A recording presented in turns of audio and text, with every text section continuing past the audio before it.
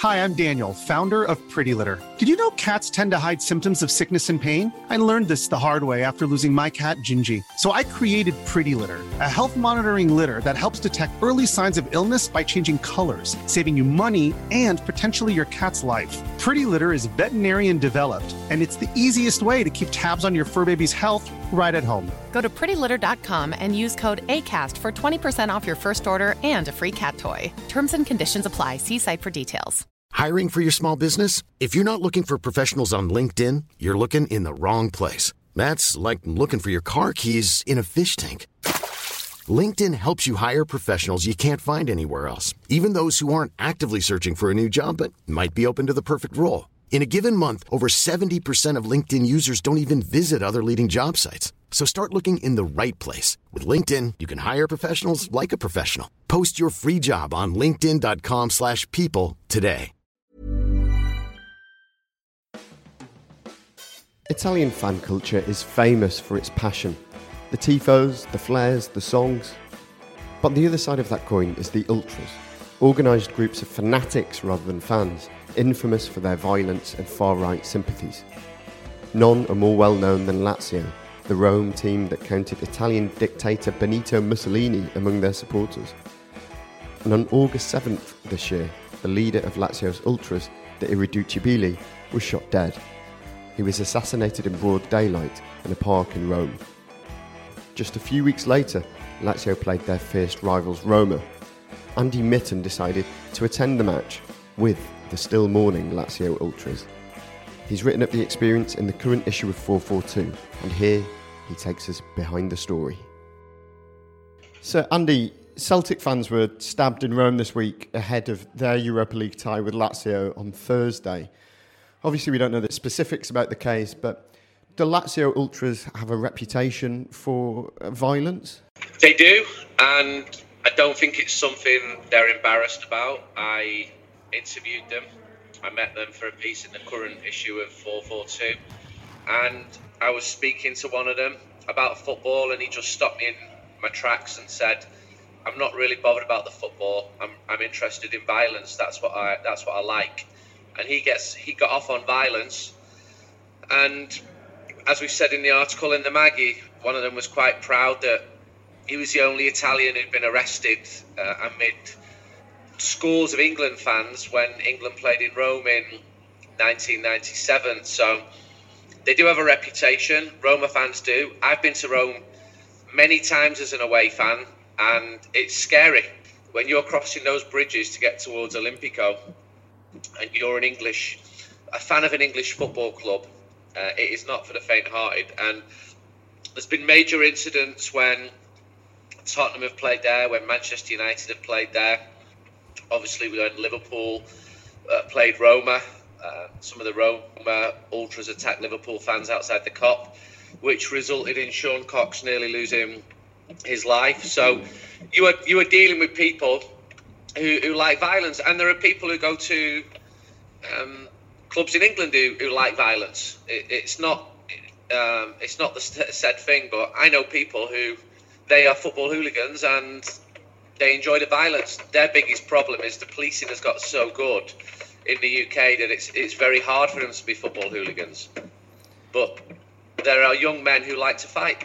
So what was it that made you interested in wanting to do this story? I read at the start of August that the leader of the main Lazio ultras had been assassinated in a Rome park. And I thought that goes well beyond a dust-up near a football ground. And when I started looking into it, I saw that Lazio's first home game of the season was going to be against Roma. And I thought, this is the worst and also the best time to try and write the story of what's gone on. And I thought it's perfect for 442. It's the type of journalism that the magazine should be doing. And I tried to... my idea was to go inside with the Lazio ultras, but everyone I spoke to said that won't be possible. When I spoke to Italian journalists, they almost laughed at my suggestion, because this was a group who didn't like journalists and didn't let them in. And I set that out as a challenge, but I also thought I'm not really a conventional journalist, and if they Googled my name, they'd see that I'd written a lot about fan culture and travelled around the world writing about fan culture, and written a book on derby games, which included Roma Lazio. And my background doing a Manchester United fanzine, United We Stand, this wasn't a tabloid newspaper. So I thought I'd have half a chance. And I just kept knocking on doors, and I put a lot of time into getting it in, because if you just turn up and say, hello, I'm a journalist from Manchester, you're going to get nowhere. You're just going to get eaten alive. And I remembered a guy worked as a waiter in Barcelona he'd invited me to come to a Lazio game 3 years ago. And he was an ultra.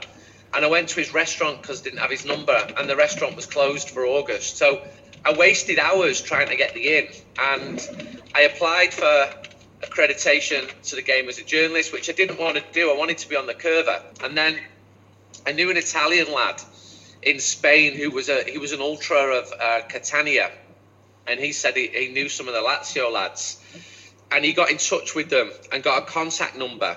So I had a little inkling of an in. So I messaged one of the main lads. He didn't really want me there, and I tried to strike up a dialogue and to say that I would be writing about them. I didn't necessarily need to pass opinion on them, nor agree with them, nor their politics or their violence, but that shouldn't stop journalism. You shouldn't just interview people who are nice and fluffy and who you agree with. And finally, I went to Ibrox to write a piece on Rangers, and I took a photo of Legio Warsaw fans unfurling a huge flag up of Pope John Paul, and I had to look twice. Is that really just happened at Ibrox?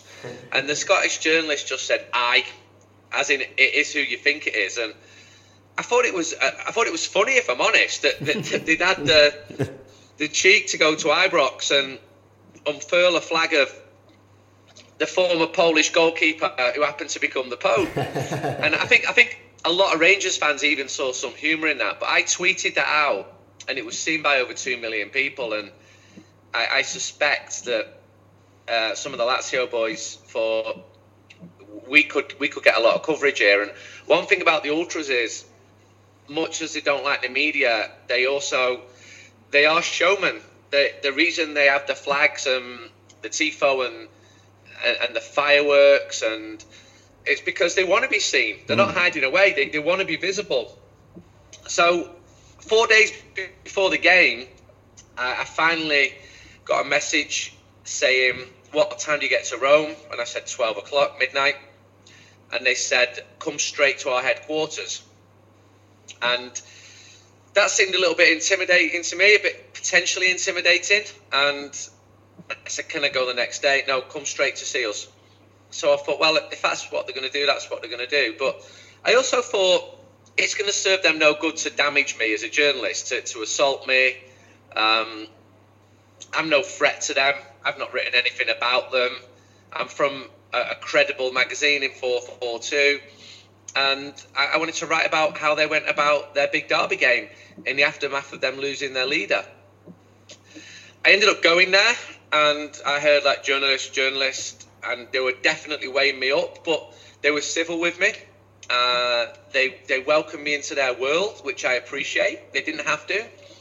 And then I met my main contact there, and he was cool with me at the start, but after a while he said, "We're going to drink in this area. Do you want to come with us?" And I said yes, because I'm a journalist and I want a good story. And then they got in the car and they drove off and left me in the middle of Rome. And I thought, well, that's not normal etiquette. If you invite someone for a drink, you don't just leave them there. But then 90 minutes later, they said, "Where are you?" And I made my way to where they were all drinking, and there were 400 of them there, and they were very well organised. They were all dressed in sort of Stone Island, Stan Smiths. There was a lot of them had West Ham tattoos. I met some West Ham lads there as well. There were quite a lot of girls with them, and you could see that for all of their politics or reputation for violence, that they've got a very strong community where they help each other out. And I wanted to get inside of that and write about it. And then I was offered a chance to go and meet the new leaders. And I went inside, and in the early 50s, and they asked me about the derbies I'd been to, and they seemed like football fans. And I said, look, I'm only going to agree to talk to you if we don't mention the 1999 European Super Cup final, because Lazio beat Manchester United. and they sort of laughed at that, because I was the one who needed to interview them, not the other way around. And they were civil with me, that's all I can ask of them.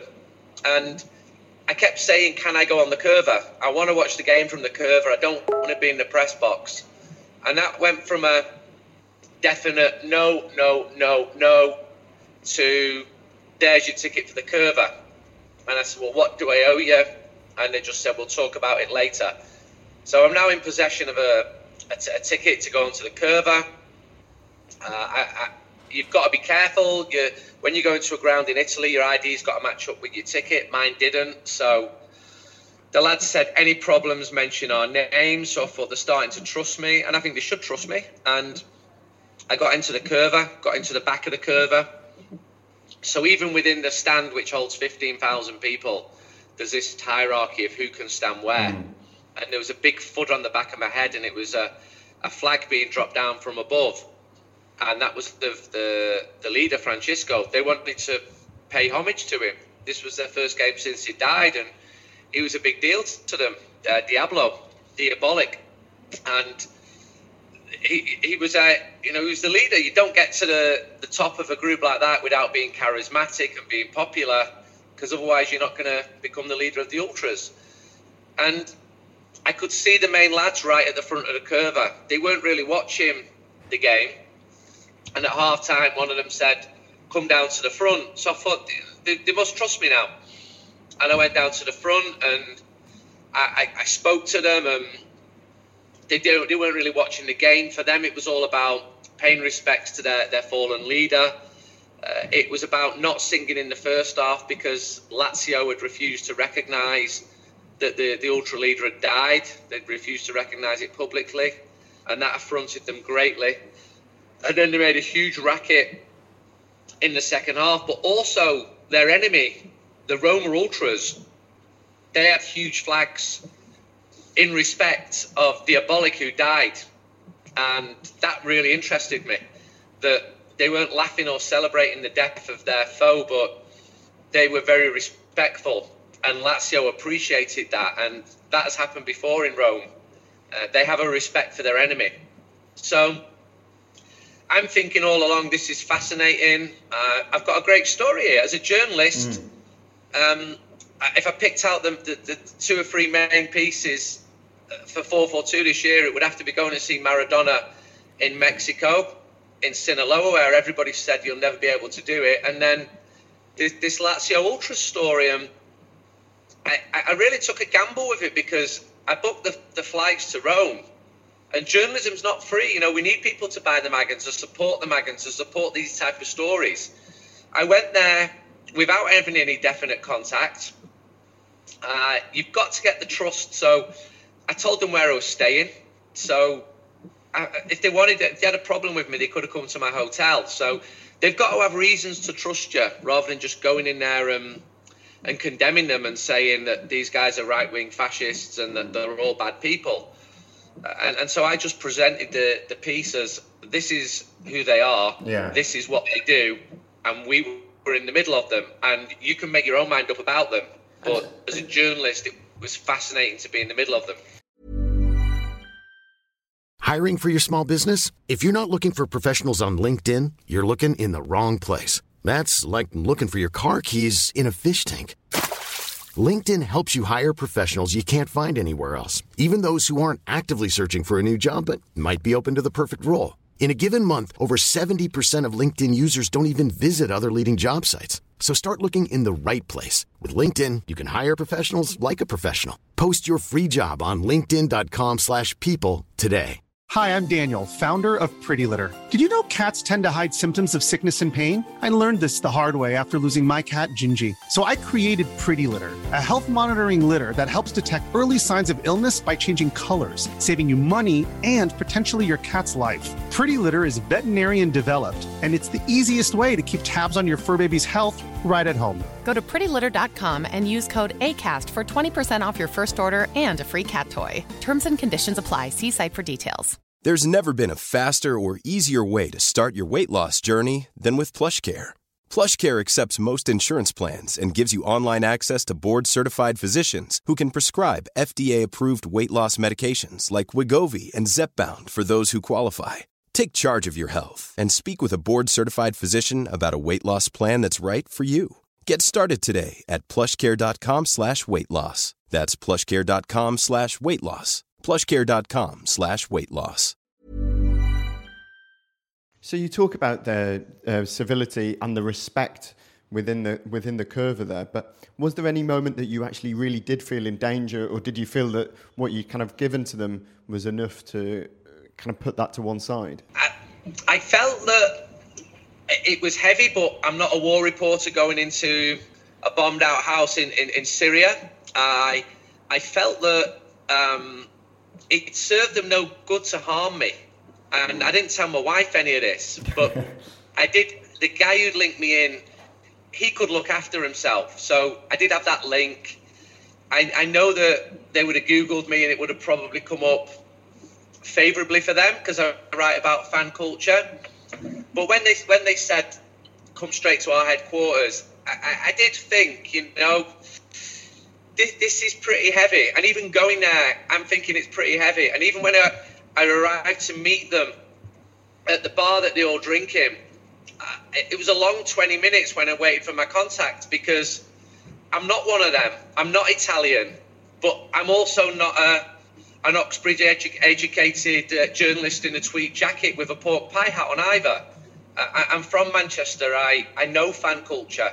I'd done a fanzine since being 15. So I could see also that little by little they were trusting me more and more. And that gave me more confidence. Once I'd got onto the curva, I was with new people then. I kept my mouth shut. You've got to be careful. But I've written this type of stuff for a long, long time. And in the end, I think I sensed it right without being a complete idiot and putting myself in danger. Now, you mentioned earlier that Lazio fans, or some Lazio fans, have these links to fascism and ultra right-wing views. Obviously, we saw that with a pocket of fans kind of goose-stepping through Glasgow just a couple of weeks ago. Did you find any evidence of this when you were there? Is it an obvious thing? Do they wear it proudly, or as you get deeper in, do you kind of see it more that way? They wear it proudly. They're proud to be right-wing. They just are. Their salute, they call it a Roman salute. Other people might call it a fascist salute. And they are proud of their political persuasions. There were people at the funeral who were far right, and they don't hide it, and that is their view. It's not my view. It doesn't need to be my view.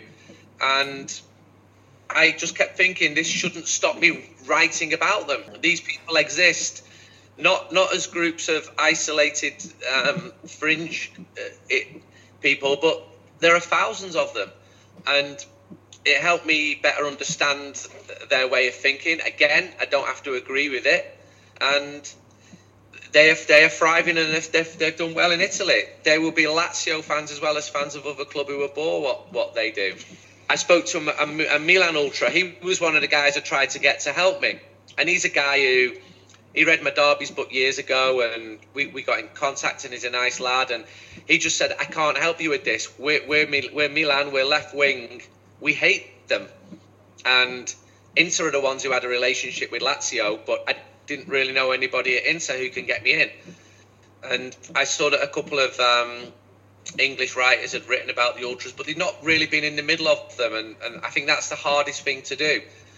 And I was pleased with the outcome. The photography is good. It's what a good magazine piece should do, and I hope that it did do. And finally, I know that I speak for a lot of people when I say we would only dream of being able to go to any Lazio Roma game How was the game itself? Rubbish. It was poor. You know, I barely watched it, and I had a reason to watch it because right at the very, very front, you can't see a lot. Olympico's got a running track around it. It was built for the Olympics. The view was poor, and I tried to watch it because I love football. And the first half, I watched a lot of it. It was a really good game. I think both teams hit the post a couple of times each, but the second half, I swear anybody could have been playing, and I couldn't tell you about the game because my focus was to write about the ultras. I was never going to be writing a match report saying that X crossed the ball to Y in the 62nd minute. But the atmosphere is fantastic at those big Italian games. It's far louder than you would get at practically any Premier League game. It's just good, and I enjoy it. I like fan culture. I like the noise. It was a special occasion for them because the ultra leader had died, but there were some lovely touches. Luis Enrique's daughter had tragically died aged 9 the week before, and the Roma Ultras had a huge flag in respect of her, Chania, because Luis was their manager in 2013. So both sets of ultras politically would be different, but they care for their community, and I don't think a lot of them care that much about what happens on the pitch. That is the blunt truth of it. But I watched it, and then I went back to Rome a couple of weeks later to meet Chris Smalling. We spoke far more about tactics and Italian football and virtually nothing about the ultras. So that just shows the spread of journalism.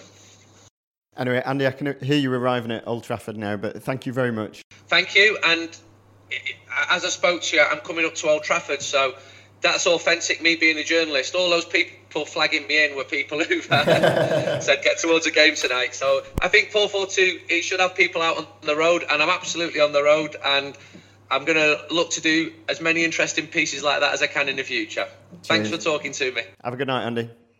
Take care, Connor. Bye-bye, mate. Thanks to Andy for coming in. You can read his incredible account of his time with the Lazio Ultras in the new issue of 442. He also travelled to the derby inside the Arctic Circle. That's also in the magazine. You can buy the mag and get a subscription using the links in the show notes below. It's just £9.50 every 3 months to get it delivered straight to your door. If you enjoyed the podcast, please do give us a 5-star review on iTunes and subscribe. The music you've heard is by Hull Griff, also available on iTunes and Spotify. Thanks for listening.